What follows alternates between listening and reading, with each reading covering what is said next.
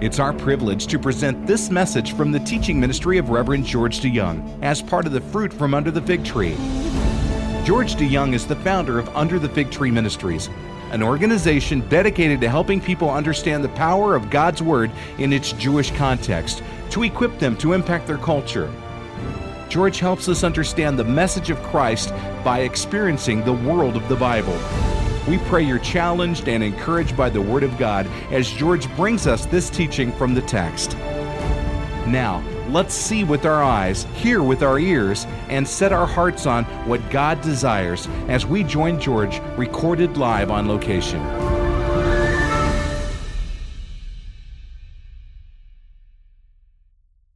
Live life loving. And so we're going to begin where I think you need to begin. We're going to be thinking about not so much living life, but loving. And I think we both agreed we got to begin with loving God. Now, that's kind of where it begins. That's the whole thing is loving God. And when you think about loving God, we got to revisit the Shema, that beautiful passage of Scripture, which is quite dear to us, and we just bless God for that passage of Scripture, which is really strong. And I'm hoping after the message today will even be stronger for you. Now, what I'd like to do is I'm going to ask you to stand and in just a moment as I say those opening words of John's Gospel, and then I'm going to recite the Shema in Hebrew, and I'll get you to say it with me a second time, and then we'll say it together in English. Now, I kind of know the Shema, so I'll kind of say it with a kind of boldness in the Hebrew, which I'm not expecting you necessarily to have that kind of boldness because you may not be that familiar with the Hebrew, but I do expect it when we hit the English because I think most of us here have a great command of the English. So would you, in the beginning was the Word, and the Word was with God, and the Word was God. He was with God at the beginning. Through Him all things have been made, and apart from Him nothing's been made that's been made. In Him is life, and that life is the light of the world, and the light shines in the darkness, but the darkness has not overcome it. So the Word became flesh and dwelt among us, and we beheld His glory, the glory of the one and only, full of grace and truth, sent from the Father. Hear these, for these are the very words of God. Shema Israel, Adonai Eloheinu, Adonai Echad, ve'ahavta et Adonai Elohecha, b'chol lavavcha, uv'chol nafshecha, uv'chol meodecha. Together in Hebrew. Shema Israel, Adonai Eloheinu, Adonai Echad, ve'ahavta et Adonai Elohecha, b'chol lavavcha, uv'chol nafshecha, uv'chol meodecha. Amen. And now together in English. Hear, O Israel, the Lord is our God, the Lord alone. Love the Lord your God with all your heart, with all your soul, and with all your strength. The very words of God. Some of this will be a little bit of review for you if you've walked with us for a number of years. But I think it's a good review, and I think it's a great place to start. So we'll start with the Shema, and we'll start with the very first word, the word to hear, which in Hebrew means Shema. And when you hear, the rabbis talk about different levels of hearing. There's really 4 levels of hearing. There's only one level of hearing that God is pleased with or that He seeks. But to get to His level, you got to go through the other 3. So the first level of hearing is, do I hear what you say? If you know our family, you know my little Toby. And Toby was born special. Well, every baby is born special. But part of his specialness is that Toby was born without any ears. He's got little bit of skin on each side, I guess, but not. But his outer ear is closed. He has no outer ear, and I think his middle ear is kind of closed up too. He has a wonderfully functioning inner ear. So Toby, in order to hear, he has to have bone amplifying hearing apparatus. I think I got it right. Bahas. We just call them Bahas. And you'll see Toby, he's got a little band and a Baha here and a Baha there. And he can hear remarkably well. But without the Baha, he doesn't hear you so well. The first level of Shema is, do you hear? Do you hear? Do you hear what I say? can you hear me? The next level of Shema is I understand what you say. And now, if you've been here before, you may remember me saying, well, Boete brengen, green cheese, we dat net is again is no prachtig fries. Okay? But what I said, I spoke to you a language that some of you know and some of you don't know. Some of you understand and some of you don't understand. I spoke to you in the language that my parents always spoke in when we were at home, Frisian, which is one of the Dutch, in the family of the Dutch languages. So, and so do you hear what I'm saying? Do you understand what I'm saying? So for the rest of the service, I'll just use English so you all can understand it. And do you understand what I'm saying? And then with this understanding, I'm inspired. Because to understand, it moves me, okay? To understand something is not just do you understand what I said, because I'm speaking English to you, and maybe so far you're not that moved. You're saying, well, this is review. But to understand and to be moved is to meditate on God's word. And in the Hebrew word, so for us, when we meditate, what we like to do is empty our minds, right? We like to empty our minds. That's not biblical. The biblical picture is to fill your mind with God. Psalm 1. Blessed is the man who does not walk in the counsel of the wicked or stand in the way of sinners or sit in the seat of mockers, but his delight is in the law of the Lord, and on it he meditates day and night. His meditation is filling himself with God's word. But this word for meditate is the word hagah, and the word hagah means to chew on. And to chew on it and to work it and chew on it so that you get all of the nourishment possible out of this. Does it change me? Does it change me? There may be things in this message time that the Holy Spirit is going to move in you, and you may feel moved. You may walk out of here and say, wow, okay? But does it change you? And it's that changing. It's when God's words affect my works. It's when God's word changes me and I obey. And when I obey, I'm changed, I'm mature. And then I because it changes me, it affects those around me. You see, when things change, they don't stay the same. Seriously. A lot of folks want change. We get older and we have all these changes, but things don't stay the same. And that's what God wants. He wants that changing. He wants us to grow. He wants us to mature. He said, so what the first thing I want you to do, understand with hearing, is that hearing is understanding. Hearing is to be able to appropriate the sound, as it were. It's to understand it. It's to be moved by it. And it's to change. Hear, O Israel. Now I want to spend some time on this one, because I want to share some thoughts that, especially in the time that we've just come through, hear, O Israel. The Shema, first and foremost, is not for the world. It's not for the world. It's for God's people. It's for us. For those of us who feel God's claim on our life, and we embrace that claim, and we say, He is the King of the universe. He's sovereign over all. Hear, O Israel. Now, it's interesting, too, that it's hear, O Israel. It is not hear, O Hebrews, because they were known as the Hebrews. But it's not hear, O Hebrews. It's hear, O Israel. Now, Israel is an interesting word because it's a name that was given to Jacob, who was the son of Isaac, who was the son of Abraham. This ties into the patriarchs. Now, Jacob was an interesting fellow. And the name Jacob means literally grabber of the heel grabber. The rabbis look at that and they say, well, a heel grabber is someone who always tries to be like someone else.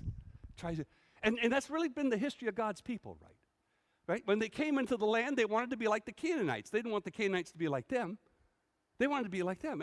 And quite frankly, when I look at my younger years, I wanted to be Starsky and Hutch. I wanted to be Matt Dillon. I wanted to be like other people. And God changes his name. Because to be a heel grabber, to want to be like everybody else, God says, no. I want you to become Israel. You're Israel. And you remember the story. Jacob he's by himself by the Jabbok River, and his family and all of his possessions are on the other side, and he's in the woods alone, and he meets this guy in the woods, and he encounters this guy, and he does what a lot of you do. I know when you go for walks, you see somebody to say, let's wrestle. Let's wrestle. What is that, eh? What is that? But that's what happens. They wrestle. And then at the end of the wrestling match, the guy wants Jacob to let him go, and the guy, unless he blesses him, and he blesses him with a new name. And here's the story. Your name will no longer be Jacob, but Israel, because you have struggled with God. And this is the point I want to emphasize, that if you're not struggling with God on some point, I'm not sure your relationship with God is as healthy as it should be. You need to be struggling with God. Okay? You need to be struggling with God. You can struggle with God on all kinds of things. But that's just because his ways are not our ways. His thoughts are not our thoughts. That means I don't always agree with God. I don't always get it. Okay? Sometimes God says, well, George, then you have to have faith. You've got to trust me. Well, I struggle with that too. But God, help my unbelief. Okay? Your name will no longer be Jacob, but Israel, because you have struggled with God. And I realize, and I want to correct that this morning, that I haven't emphasized and struggled with men and have overcome. See, that's our name. When God named his people, he didn't name us the Shalomites, the peace people. He didn't name us the Ahavites, the love people. He named us Israelites. That means we struggle with God and we struggle with each other. Have you had any struggles with people lately? And when you struggle with, you get stronger. When you struggle against, it dies. You'll find that in your marriage. Find that with your friends. You struggle with, and at the end of the thing, you find yourself being closer friends, but your marriage being better. See, this is key. Israel means struggles with, not against. Struggles with. Now, I got to tell you, y'all know, I don't think I have to tell you this. I'm telling you something y'all know and y'all feel. Because we live in a highly individualistic society, don't we? We have it my way. We have drive-thrus. We have dropped off at the door. We can Instagram. We can so much is oriented. Algorithms and all these kinds of things. I was looking for a pair of shoes, and then I was reading an article, and all of a sudden different pairs of shoes come up on my screen beside me. It's all about me. Anyhow, hear, O Israel, the Lord is our God. The Lord alone, or the Lord is one. You know, Moses, as you look at the text, you'll see capital L, capital O, capital R, capital D, even in the book of Genesis. But that's where the narrator is telling you the story. The place that God gives his name is on Sinai to Moses. Because Moses asks, who is it? If they ask me, what is your name, what should I tell them? And God says, yea, asher, yea, I am what I am, I was what I was, I will be what I will be. By what I do, you will know me, I am. Now, see, Moses just came out of Egypt, and the children of Israel had been living in Egypt for over 400 years. This country isn't even 300 years old. So I mean, they've been there, and the Egyptians had so many gods. Greeks had a lot of gods. Romans had a lot of gods, but the Egyptians had way more gods. And that's not surprising. You see, they didn't have. They're not Israel. They're the Egyptians, right? And so where did they get all these gods from? Well, I'll tell you where they got them from. They're looking at the nature. They're looking at the world. And they saw God everywhere, because that's what Paul says in Romans 1, right? There's enough in all of nature to hold you accountable, so they're seeing God everywhere. The problem is they made everything God. They made everything God. And I get that. I understand that.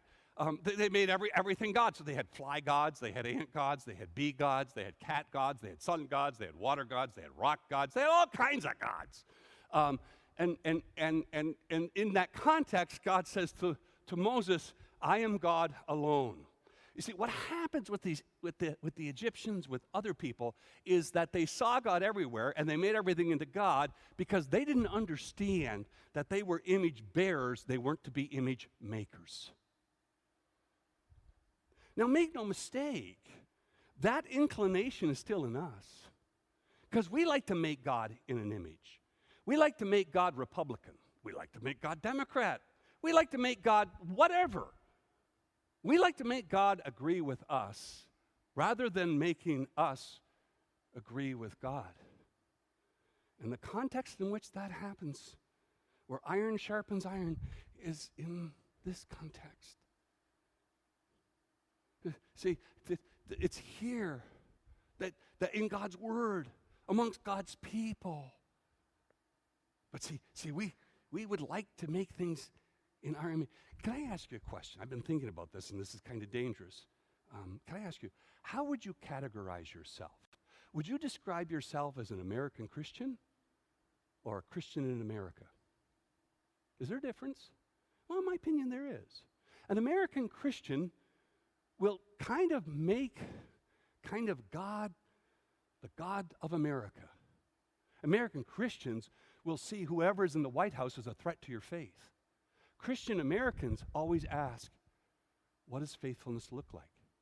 Because you see, God is sovereign over all when Nero was on the throne. God was sovereign over all when the Inquisition was going on. God was sovereign over all in 9/11. God is sovereign over all even when there's COVID. God is, listen, you pray for those in authority for us, yes, but our leader is Christ. Congregation, I don't think we're American Christians. We're Christians in America. We cherish this country. We love this country. Absolutely. But our first love, if there's word order, as far as it depends on me and my house, it is Christian American, Christian Canadian, Christian Mexican, Christian. What does faithfulness look like? See, Moses is on Sinai. Moses is on Sinai. And he says, who shall I say sent me? Ehyeh Asher Ehyeh, the Lord, your God. And he's Lord alone. He's Lord one. The one who created the universe. The one who made us in his image. The one who covenanted with Abraham, the one who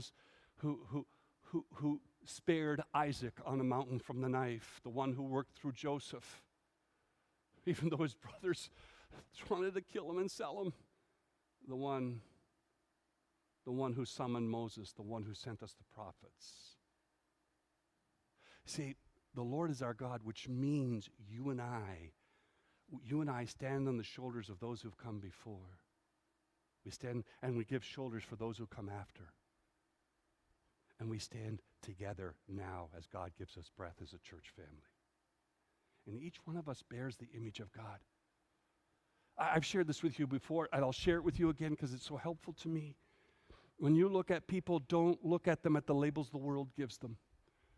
Don't look at them as Muslim or Buddhist or Republican or Democrat or whatever. Look at everybody as an image bearer, made in the image of God. And that changes things for me because the media wants to polarize. The Democrats demonize the Republicans demonize the Democrats. And God so loved the world, he gave his only begotten Son. Because what do I do to get my image bearers back? Love the Lord your God. Now, the Lord, that's capital L, capital O, capital R, capital D. I think if there's one thing after I'm gone, people say, yeah, I remember DeYoung. Capital L, capital O, capital R, capital D. The covenantal name of God. You can call me George. You can call me Pastor. Call me Reverend. But you can't call me Dad. Because you and I don't have that relationship. Hannah and Gwen, Mark and Brad, Toby and Reese. But not you and me.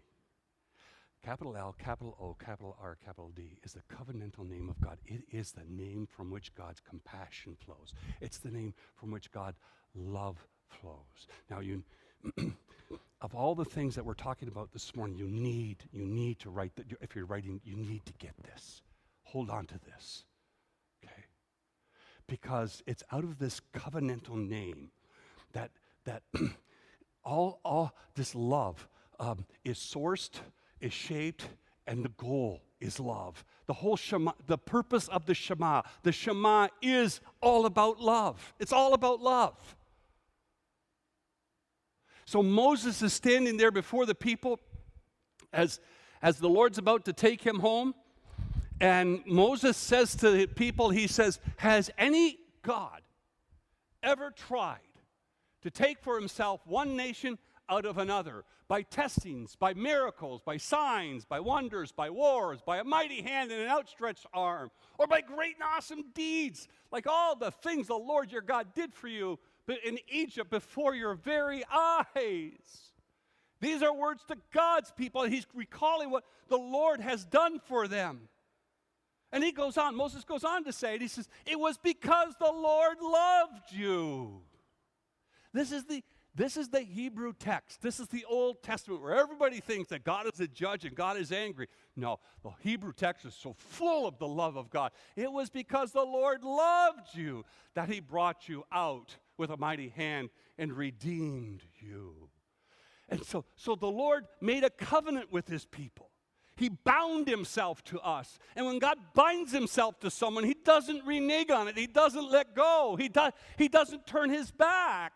It doesn't matter what it costs him. He doesn't want to lose you. He loves you. If you don't understand that, then you're going to be thinking that this love is a quid pro quo, that I serve God because if I don't serve him, then he's not going to love me. No, you obey God. You Shema God not to affect him. You Shema God to reflect him, to show others who he is to you. What does he mean to you? John, this is what John said. The Lord our God, we love because he first loved us. That's why we love. That's what the Shema is. They get the Shema on Sinai. They get the Shema on Sinai when all the people are out. Their backs are bending over, not because of bricks they're making, but all the gold they have to carry out. They can hardly hear each other talk because of all the sheep and all the cows. They've been taken out. They've been provided for with manna and with water from the rock because God has loved them. He saved them. They're out. They have come out because of grace. Does that sound familiar? While I was yet a sinner, God showed his love for me. And he sent his son to die for me. I love because he first loved me. And this love that we're called to is precisely how the Lord loves us. With all his heart, with all his soul, with all his strength. Love the Lord your God with all your heart. What does that mean? Well, in Luke's gospel, because Luke is writing to Greeks, he talks about with all your heart, with all your mind. To the Hebrew, they say, why do you say that? Both are the same. The heart was the center of your thoughts. The heart was the center of your emotion. To love God with all your heart would be, okay, for example, let me just use a verse out of Scripture, Psalm 103, where the psalmist says, praise the Lord, O my soul, and all that is within me. Praise his holy name. What that psalmist is saying is that everything I have, I'm loving God with all my heart. And to love your God with all your soul, the Hebrew word there is nephesh. And to love God with all your soul is to love him with all of your passion, with all of your delight, with all of your energy, with all of your ability. To love the Lord your God all of your life. I mentioned this the other week. I'm going to challenge young people again. Young people, if you love Jesus Christ, then you need to stand with the one who stood for you at the cross.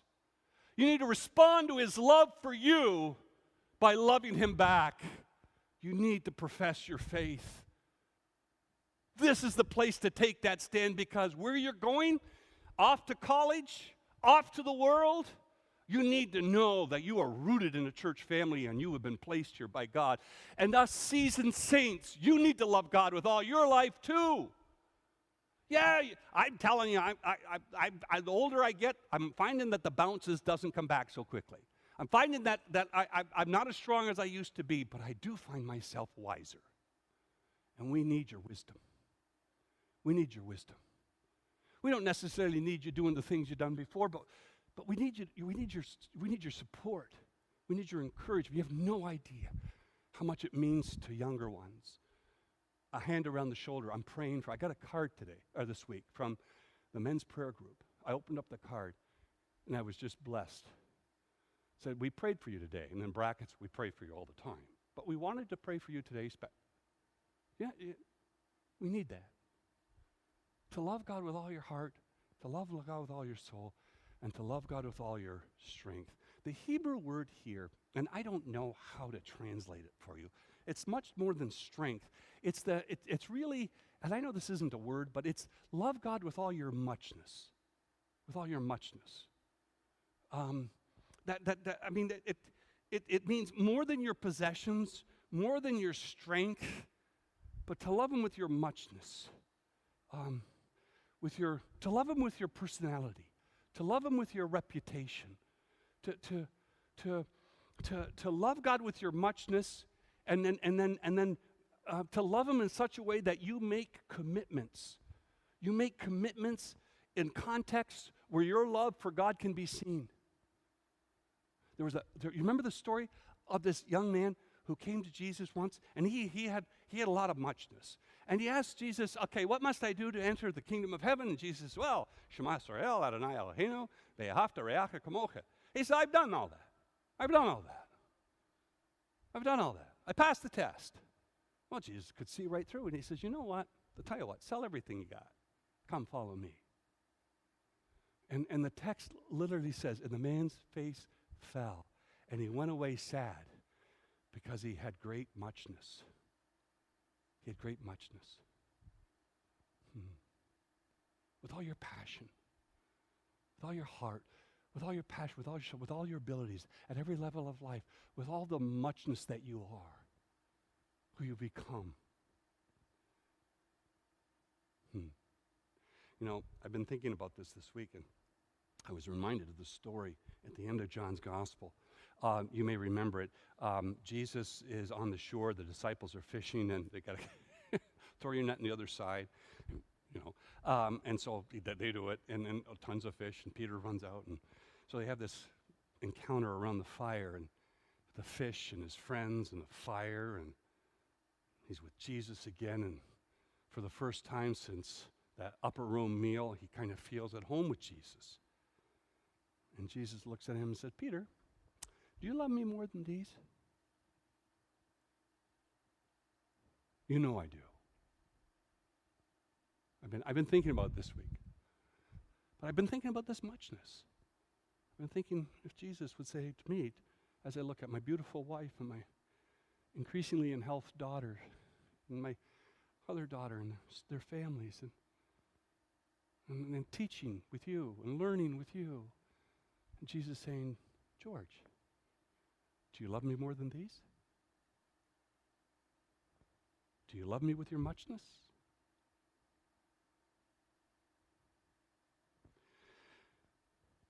You know, when we talk about love, we think of love of falling in love. And I understand that because I fell in love with Beth. I fell in love with other girls. I fell out of love with them. But when the Shema talks about loving God with all your heart, with all your soul, with all your strength, it's not talking about emotion. It has emotion in it. When we were singing that song, I had a tear come down. That's why I like to stand at the front so you don't see me get all sappy up here. It has emotion, no question about it. But this love also has a kind of commitment, the kind of commitment you see in a David as he stands before Goliath. this love we're talking about, has a kind of contentment, the kind of contentment you have of a Paul in a prison. And the question is, this kind of love that we're talking about is not a love that just kind of happens to you. It's available to you, but to understand this love, to embrace this love, you've got to learn about this love. Where do you learn about such love? What context, what place can you learn about such love? The first and foremost place where you learn about such love is at the cross of Jesus. It's at the cross. It's at the cross. It's because he so first loved us. And the more you see of his great love, the more that love penetrates you. The more you're going to be brought to the Savior. You've got to see him on that cross, bruised and battered, and he didn't deserve it. The person who put him on that cross is standing in front of you. And I love him so. And I love his bride, the church. I've had people besmirching the bride of Christ, ridiculing the bride of Christ. We're an organization, yes. We're an organism, yes. We have all these things, but we are the bride of Christ. Don't besmirch the bride of Christ. I love him too much. I love him too much. And where do you learn about such love? At the cross. It's our desire that this teaching by George DeYoung has encouraged you to walk more closely in the dust of our Rabbi Yeshua. Please visit us on the web at www.underthefigtree.org or write to us at Under the Fig Tree, P.O. Box 1256, Holland, Michigan 49423. Please remember George and this ministry in your prayers. Under the Fig Tree is a nonprofit organization that's solely dependent on your tax-deductible contributions. We very much appreciate your support. Now go and tell Israel. And until next time, may the shalom of the Lord guard your hearts and minds in Christ Jesus our Lord.